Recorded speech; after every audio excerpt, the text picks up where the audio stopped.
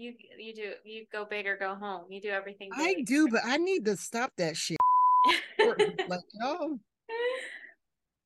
I'm telling you, like, Support groups are doing the we can most. ask our listeners, like, I need a support group because let me tell you, there's a couple things I need to do better. Number one, I gotta label stuff because I'm over here with like five different kinds of melons, and people were like, "Oh, that's beautiful. What is that?" I don't know, because at the time I was like, "Whatever."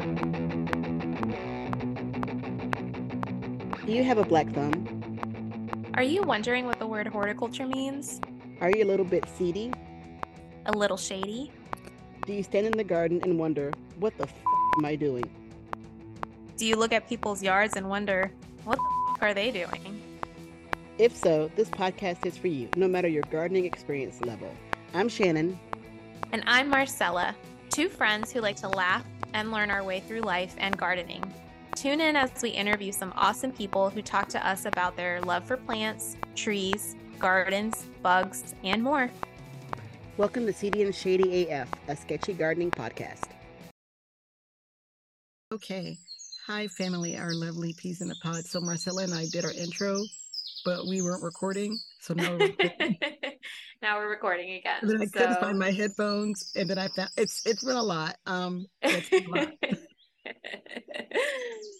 As always, we're going through the most to try to bring you this episode, but it's fine. We're gonna get it. We're gonna get it together. Yes. So Marcella, can you tell the guest a little bit what we're going to be talking about today?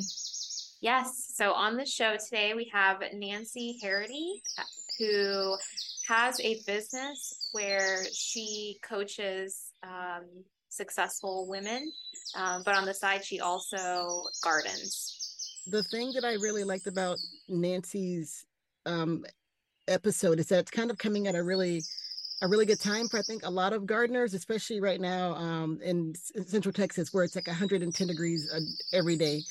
It was really cool because Nancy's episode is all about how she bought this house. She moved in thinking she wasn't going to have grass, but she ended up with this English ivy.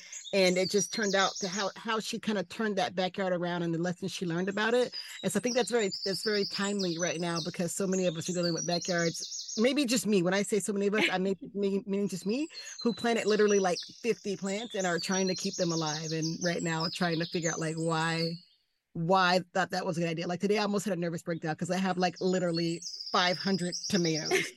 I was going to say, do you want to tell the listeners what's going on with your garden right now? That is what's going on. I have 500 tomatoes and literally like, I don't know, a million cucumbers and like another 100,000 melons, it seems like. And I am trying to figure out how to pressure can them via the internet and talking to my husband in Canada, and a neighbor felt bad for me and came to help me. It's a lot. We might do a whole episode about this, but yes. Not to bore you any longer, let's go ahead and get started with our wonderful episode with Nancy. First and foremost, can you give us a little bit of background about who you are and then how your gardening journey began? Well, my name's Nancy Harity. I am the owner of What If Transformation coaching business. I work with high energy women who may have found themselves in a position where they're feeling stuck in life. Maybe the job's not going so great. They didn't get the promotion they wanted. They're feeling overlooked, not heard. It might be similar at home, but I help people bust out of those ruts and be able to move forward in the direction that they want to get what they want out of life. My journey with gardening began when my husband and I bought our house. We have this beautiful mid-century modern house in Virginia, and we thought we were scoring big. We looked at the pictures and we're like, oh, it must border a park. No, it doesn't. Actually, we're on a corner. We have roads on two sides of our triangle-shaped yard. There isn't a single blade of grass. We're like, wow, this is going to be awesome. We're not ever going to have any yard work to do. This is going to be even better than living in the townhouse because it'll just be so, we won't have to do anything in the yard. It'll just take care of itself. Mm-hmm. Wrong. Our yard is about 1/3 of an acre, and we have more trees than I can count. So you described your yard as being your personal forest of trees, bushes, and ground cover. And I'm like imagining Narnia, or something. Yeah, well, amazing. So some days it feels like that, so we have a lot of trees, old, tall trees, they're like 40, 50-year-old trees. And then we have a bunch of bushes.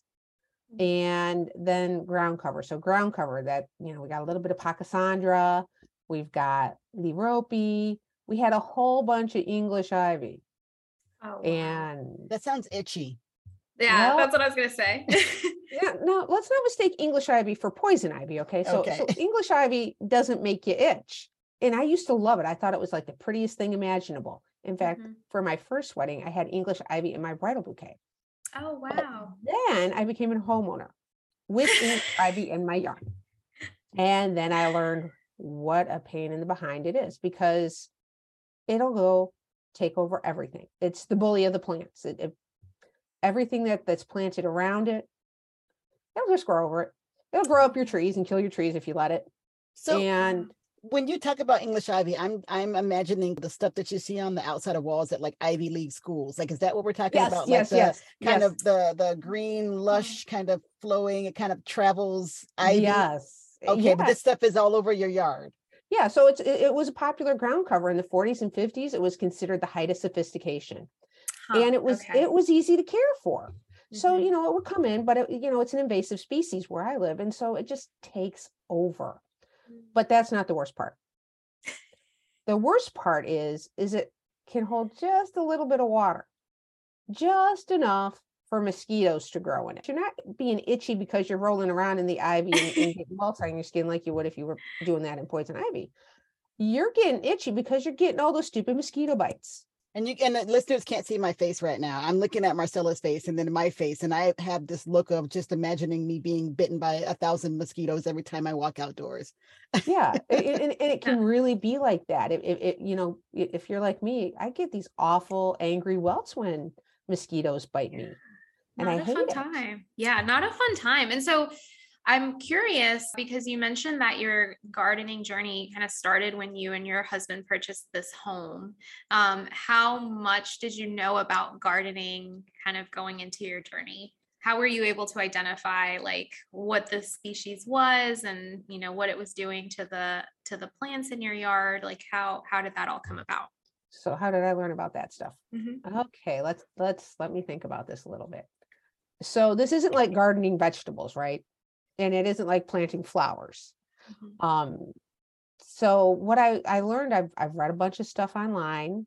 I taken some time to learn about, there's a great website in Virginia about native Virginia plants, what you can buy and what you can plant and what you might want to remove as you build or as you plant things that are more friendly and native to the area, because they'll flourish. Right. So that was part of how I got into it. But then I got to know my neighbor. My next door neighbor was a school teacher, and she's super smart about this stuff. When I have questions, I go over and I knock on her door. Hey, can you tell me about this? How do I take care of that? So is when this you a weed? So actually, we were just talking about weeds. So we'll come back to that. But so when you moved into the house and you thought, okay, this is going to be great. We don't have any grass, and then you discovered that we have this ivy kind of everywhere. So what made you? Was there something in mind that you thought, all right, we have this ivy, we have all these bushes, we have these trees. Did you have like you talked about being transformative in the work that you do? Were you planning on transforming this land into any sort of landscape? Is that kind of what got you?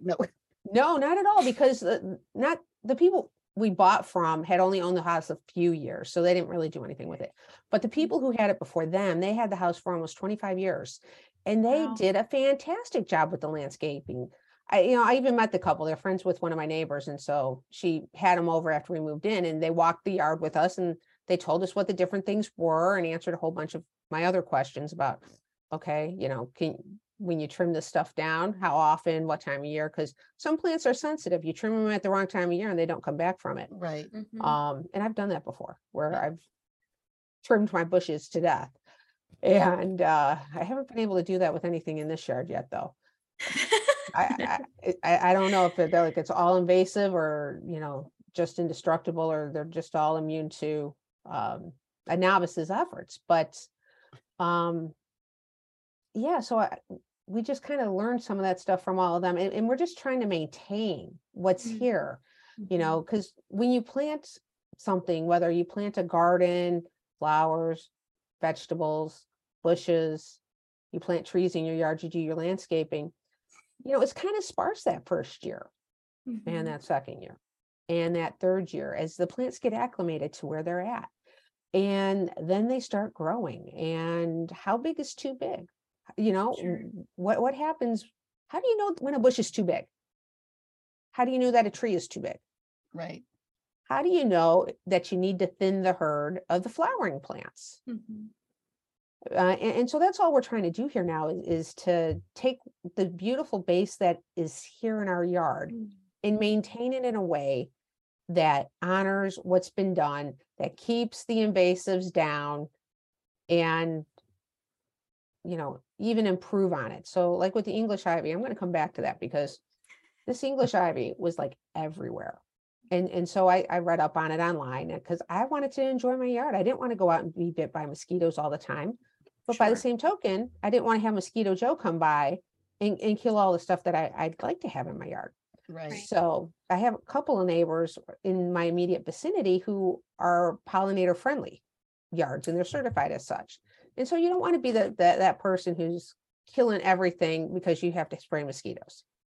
So that first spring, my husband and I moved in about 4 years ago today. In fact, I saw that pop in my Facebook feed. And so that first spring we got out and I started pulling the English ivy up. And I learned that you have to pull it out by the roots, and you really got to get aggressive with it because that stuff will come back. So anyhow, we have this hill, we're on this hill. I pull out the English ivy, like the English ivy and everything for about a third of the hill. I had no plan. I'm just like, the English ivy's got to go. That's how I approach most of my gardening is no plan here. Just we'll see what happens. There's no plan here. So I pulled the English ivy and everything about a third in a heavily shaded part of my yard. So the good news is it wasn't overrun by weeds before I figured out something to do with it, which I did this year. I was out at a garden show at River Farms, which is where the American Horticulture Society is headquartered.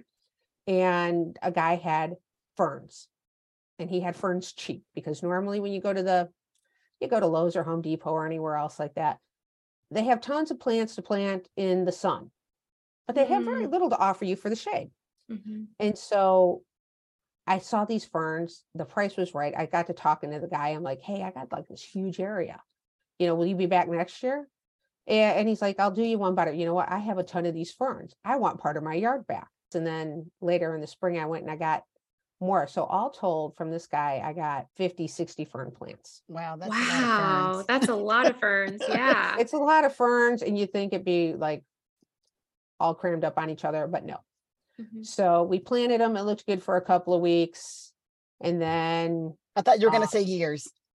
No, because this was only the spring. So hopefully from what I've been told about ferns, if they're happy and they know it, and they get enough water, they'll just take over. It's better than the English ivy because they are native plant. They're not the invasives. So the other third of the hill, the next third of the hill, I only pulled up the English ivy. And so then the Vinca major with the vines that kind of go and kind of populate out, that stuff started to flourish. And so the second spring, I had a lot of little pretty periwinkle blue flowers on that part of the hill. So then the rest of it, I just sort of left to its own devices because it was an experiment, wanted to see what would happen. If you pull back the English ivy and you leave whatever else is there under it, that can come up and have an opportunity to live once the English ivy's gone. That is what I would recommend. If you're going to get rid of the English ivy, pull it up by the roots, be aggressive about it, and leave all the other plants be as best you can. You'll be surprised with what comes up. It won't be that same year. It'll probably be the next year, but you'll have some good stuff come up. Your yard will look different. And if you're lucky, it might be a ground cover. If you're not lucky, well, maybe it's something you can work with. I was just going to ask with the English ivy, like, how did it get there? Was it something that was planted or okay. Yeah. So like I said, in the 40s and 50s, everybody thought that English ivy was the thing. Let's get it. Let's plant it. It's cheap. It's easy. It'll take over. We won't have to do anything with it. Well, that's not entirely true. You do need to trim it back if you want trails, if you don't want it to take over your driveway and things like that. While it might look good growing up the side of your house, I wouldn't recommend it because it kind of burrows in and it can loosen your bricks, or if you're like a wood house, it can rot the wood. Well, you described the ferns that you planted, and then you have some of the English ivy left. And to me, it still sounds a little bit like Narnia. All you need is like 3 kids and a talking lion, and I think Yeah, you'll be good maybe. to go. So, Possibly. what are some of the broader lessons that you learned in the process of how to care for a yard with no grass? It's not easy. That would be the number one thing. The thing that where I thought we weren't going to have any work to do and that this was going to be super easy, not true for most of the time. Like in the fall, everybody wants to rake the leaves to get them off the grass so the grass can do its thing, right? Well, I don't rake in the fall. If anything, we rake the stuff off the patio and we just kind of put it all on the hill and it just kind of mulches everything. That has a lot of benefits for the environment because now my leaves aren't clogging the drains for the sewers. Mm-hmm. My leaves they don't really blow away because there's tons of stuff to hold them down. It returns nutrients to the soil for the plants that I actually want there, provides ground cover for small animals. If you like butterflies, if you rake your leaves, all the little caterpillars go with your leaves and then the butterflies aren't hanging out. Huh, I didn't know that. That makes sense Grow in your though. yard. All the caterpillars, they go with the leaves. Yeah. You don't realize it, but that's what happens. If you want the good stuff, you gotta leave it a little nature-like. Right. Humans aren't fully intervening here. And my husband loves butterflies and such, and I am scared of caterpillars, so that's how this relationship goes. So he's trying to save them, and I just want somebody to take them someplace else to a different home. The good thing about caterpillars is they're not going to bite you. They're not going to slime you. They're just doing their thing, and they're not human motivated. They're not looking to suck your blood like a mosquito is. Oh yes, definitely. That's the same thing my husband said. He says, "Why are you afraid of a caterpillar?" And I'm like, "Why are you not afraid of a caterpillar?" They're so creepy looking. Well, they're creepy looking or they're really cute. It depends on your point of view. That is true. That's valid. Is true. That's valid. Yeah, they're furry. I'm gathering there's just this common theme that I'm learning in gardening. It's like a little bit of practicing acceptance involved. And that's kind of what I'm kind of hearing you say. Like you were saying, you have to take some of the good with the bad to get the outcome you want. That's so true. And you got to work with the land, Look, I could be an idiot and cut down everything in my yard and have a super sunny yard. But you know what? Everybody has one. A shade yard is a lot more challenging in a lot of respects because it's hard to go places and buy the plants. You got to buy a lot of that stuff out of catalogs or get cuttings from your neighbors or, really search for sources. Like I happened to meet that guy who hooked me up with the fern. Yeah. And you have to figure out how much you want to put into it. Because I could be crazy and I could be meticulous and I could be out there every flipping day, pulling weeds, digging stuff up and rearranging it. And yeah, no, I'm just not.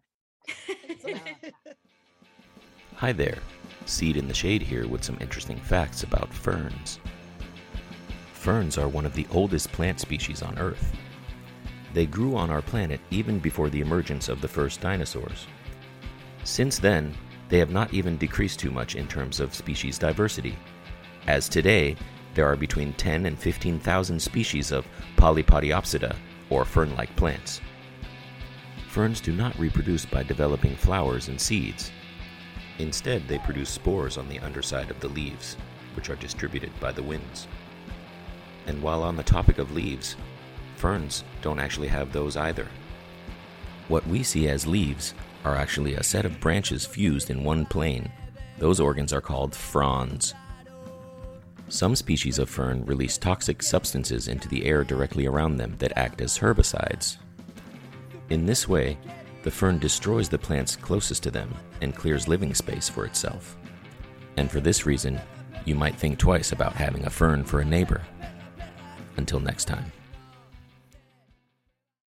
Talk a little bit about kind of creating an ecosystem and about the ground cover and the different small animals that utilize that. So I know you had talked a little bit about wildlife that comes into your yard. What kind of wildlife do you have? Where I live, we have tons of deer, and they're pretty brazen. Like they are brazen. They just will come knock on your door basically and go in your refrigerator. I mean, that's how brazen they are. What kind of animals do you contend with in your yard? So deer are pretty. We have deer in our neighborhood. So something to tell you about my subdivision that I live in. it was kind of an experiment in the 50s. We have this mid-century modern architecture, these houses that are like floor to ceiling windows, 3 out of your 4 walls, no fences. Oh. So our yards just kind of blend into one another. It's like living in a park. It's really beautiful. It really does allow the animals to roam. So we have deer. I don't see them all the time, but they come in my in my yard at least once a day. We have a trail and I can tell when they've been through. There's some things they like to eat. I could be obsessive. I could wrap my stuff up in green eco fence and stuff like that deer mesh. I don't do that. The deer need to eat too. And there are worse things to have. So we have deer. We have foxes. We have raccoons. In fact, when the arborists were working in my trees, they're like, did you know that you have raccoons in your tree? And I'm like, yeah, whatever. Are they killing the tree? No? Okay, whatever. They can stay. Okay, didn't know raccoons lived in trees. So I learned a raccoons lot. live in trees. Did not know that. Yes, raccoons will live in trees. They'll dig and live. In another house we had them, they lived under our front porch. We had like a deck front porch. We had raccoons that lived under it.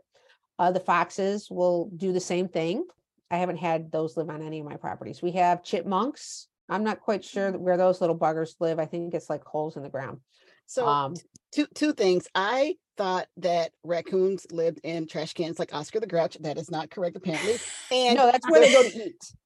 And I just assumed that they lived there. And the first time I ever saw a chipmunk, it was actually quite funny because my husband was like, oh, it's a chipmunk. And so like I thought that chipmunks were like human size, like Alvin, Simon, and Theodore. Oh my gosh. I know. So I did not realize that chipmunks were really small. So now even when people say the word chipmunk, I imagine like a lady-sized chipmunk, like a 5-foot chipmunk. But that, their listener is not, they're tiny. Hold them in your hand. We were misled as children to think that they were my size. Yes, that is very true. And that they're sweet, because I don't have this problem in this yard, but in the house where I had the raccoons that lived under the porch, that was outside of Chicago. One fall, I wanted a whole bunch of daffodils and tulips. I planted 100 bulbs. Wow.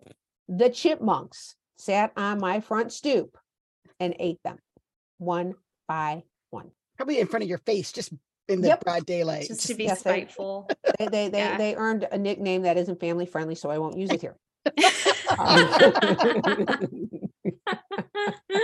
So I'm learning from this discussion that number one, chipmunks are not human size, and they also are not great singers. They don't like sing fun songs to you. No. They just eat your daffodils, if anything. They'll eat your tulip and daffodil bulbs. They think those are just delicious. Sounds like you've learned a lot in your experience. Obviously, no great feat of this size, of having such a nice yard and garden comes without some failure or some lessons learned. So I'm wondering, how do you stay encouraged whenever things like these chipmunks come and eat your tulips and daffodils, or the deer come and eat the things that they eat, or, how do you stay encouraged?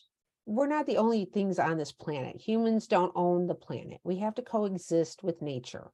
Mm-hmm. And it's for our health benefit too. I mean, that's hard to tell when you're seeing deer walking through your yard, eating your flowers.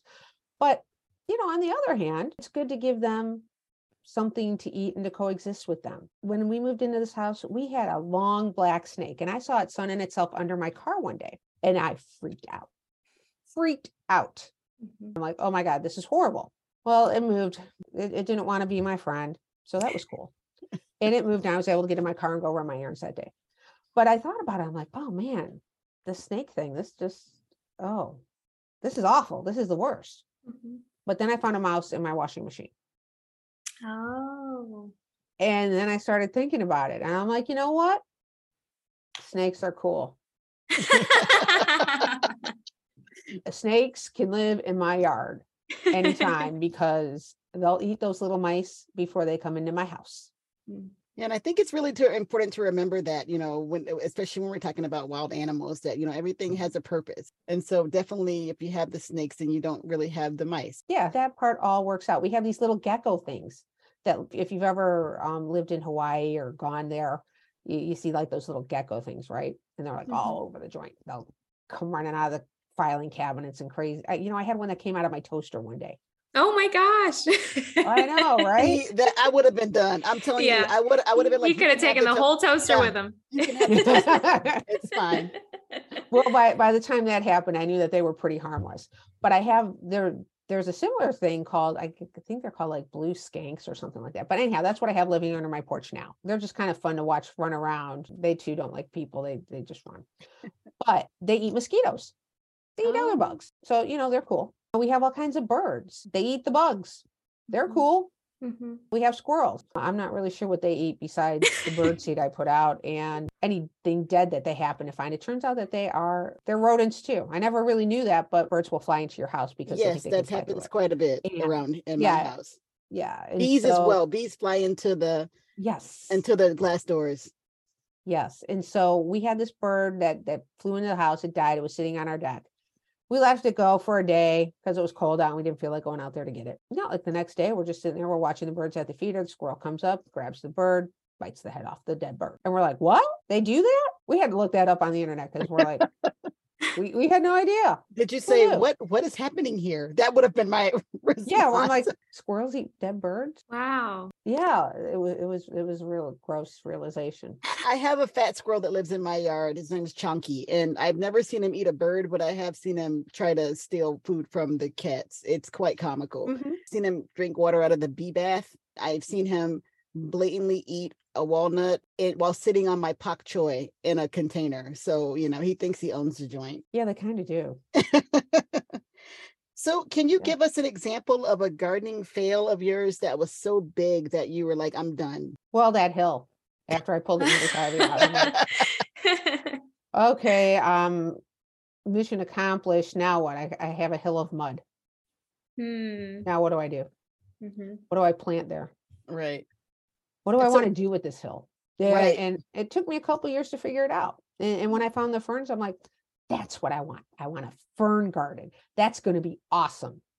And I'm really hoping it is going to be as awesome as I think come next spring when everything comes back. Well, we'll have to get some photos of what things look like in your garden now, so we can definitely post them for the listeners to see. That sounds really exciting. Do you have an example of a gardening success that was so huge that you said, I'm all in? Hiring the tree guys. Mm-hmm.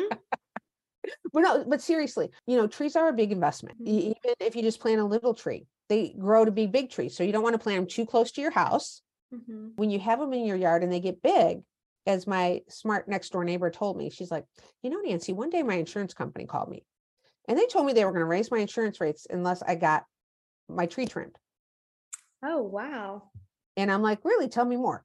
Trees get big, they end up having these big brown branches. When you have houses that are made of wood, one bad storm, a big branch can come and take out a good portion of your house. So those big limbs kind of need to go. So I had the arborist come out, and I had several because I wanted to see who knew what and kind of get a feel for how much it takes to kind of keep a tree pruned properly so that it can have a long and healthy life. I had several large branches in various parts of my yard. There was one that was going over my house. Mm-hmm. There was one that was going over the power lines. There was one that was going over the neighbor's house. And if you've ever had to deal with your insurance companies, and I don't care how good they are, because you've had some sort of loss in your house, believe me, it's a lot easier to write a check to the tree guy than to deal with the insurance company if something happens. So that's what we did the first year was we got the things all shaped up the way that they needed to be. And we had some big limbs removed.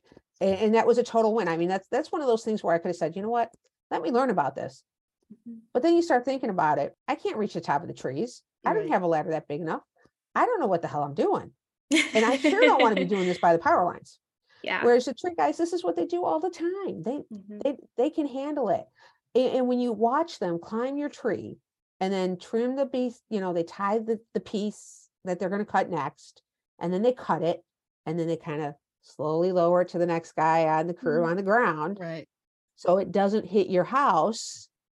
Let me stress that again. So it doesn't hit your house, because if you're an amateur, you could really do some major damage to your home if you don't know what you're doing this way.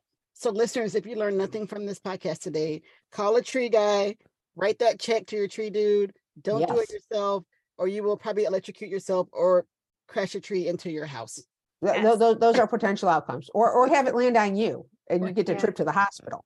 Yeah. None of that's good. It's way more fun to watch the tree guys. Yeah. That makes sense. So kind of shifting gears a little bit. Would you say your gardening vibe is more come along and ride on the fantastic voyage or more going off the rails on a crazy train? It's somewhere in between. And sometimes Okay. it's a little bit of both. When it's all like happening and everything's blooming in the spring. Wow, man, it is like the fantastic voyage. It is just incredible. Because it's like, wow, who knew that there were so many different shades of pink? Right. And wow, they really must have planned this to have this like, oh, it's going to be all flowery here, and then it's going to be flowery there, and then it's going to be flowery over there. And that's really cool because I don't know that I could have planned it that well.